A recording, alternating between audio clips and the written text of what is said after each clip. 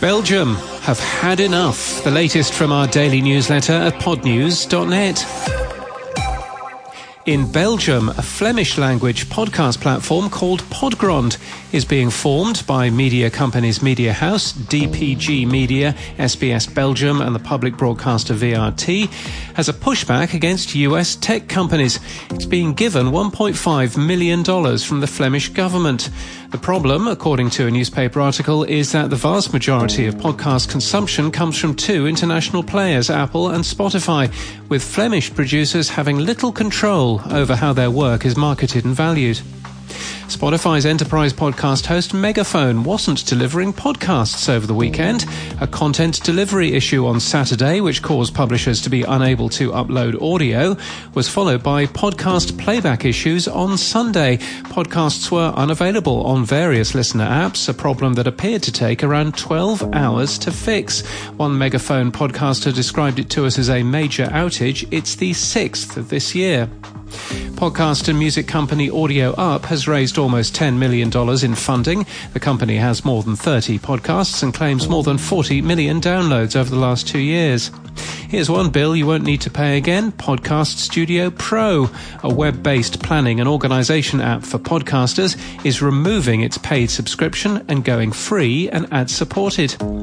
Are you an audio fiction podcaster looking for others to follow on Mastodon? Well, Evo Terra has a form to share your details and a spreadsheet of others.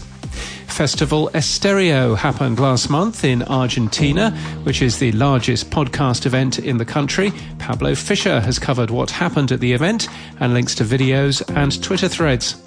Twitter removed Twitter Spaces for a while on Friday, apparently to fix an access bug. It's back now, though. Dan Schipper has built a chatbot trained on content from the popular Huberman Lab podcast. Podimo and Planeta Audio presented a new show, The Return of Tutankhamun, in Madrid. And in further reading, Nick Hilton posts the cheery 2022, the year that podcasting died, suggested that everyone's interested in video now. Former Anchor exec turned VC Michael Mignano said something about the future of podcasting isn't just audio. It's behind a paywall, though, and we like Michael Mignano, but we don't like him that much. Eric Newsom shares a forbidden word list describing podcast hosts, and the Wall Street Journal writes a piece about how some of the most successful podcasters have kept their day job.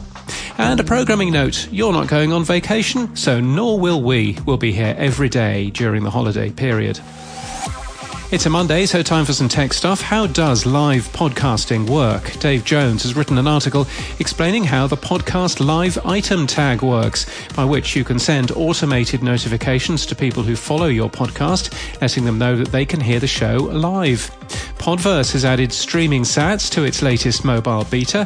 The podcast app had previously only supported boosts. The full release of the app now also supports Apple CarPlay. In the Podcast Index API, the search by term endpoint now returns the pub date of the most recent item in the response.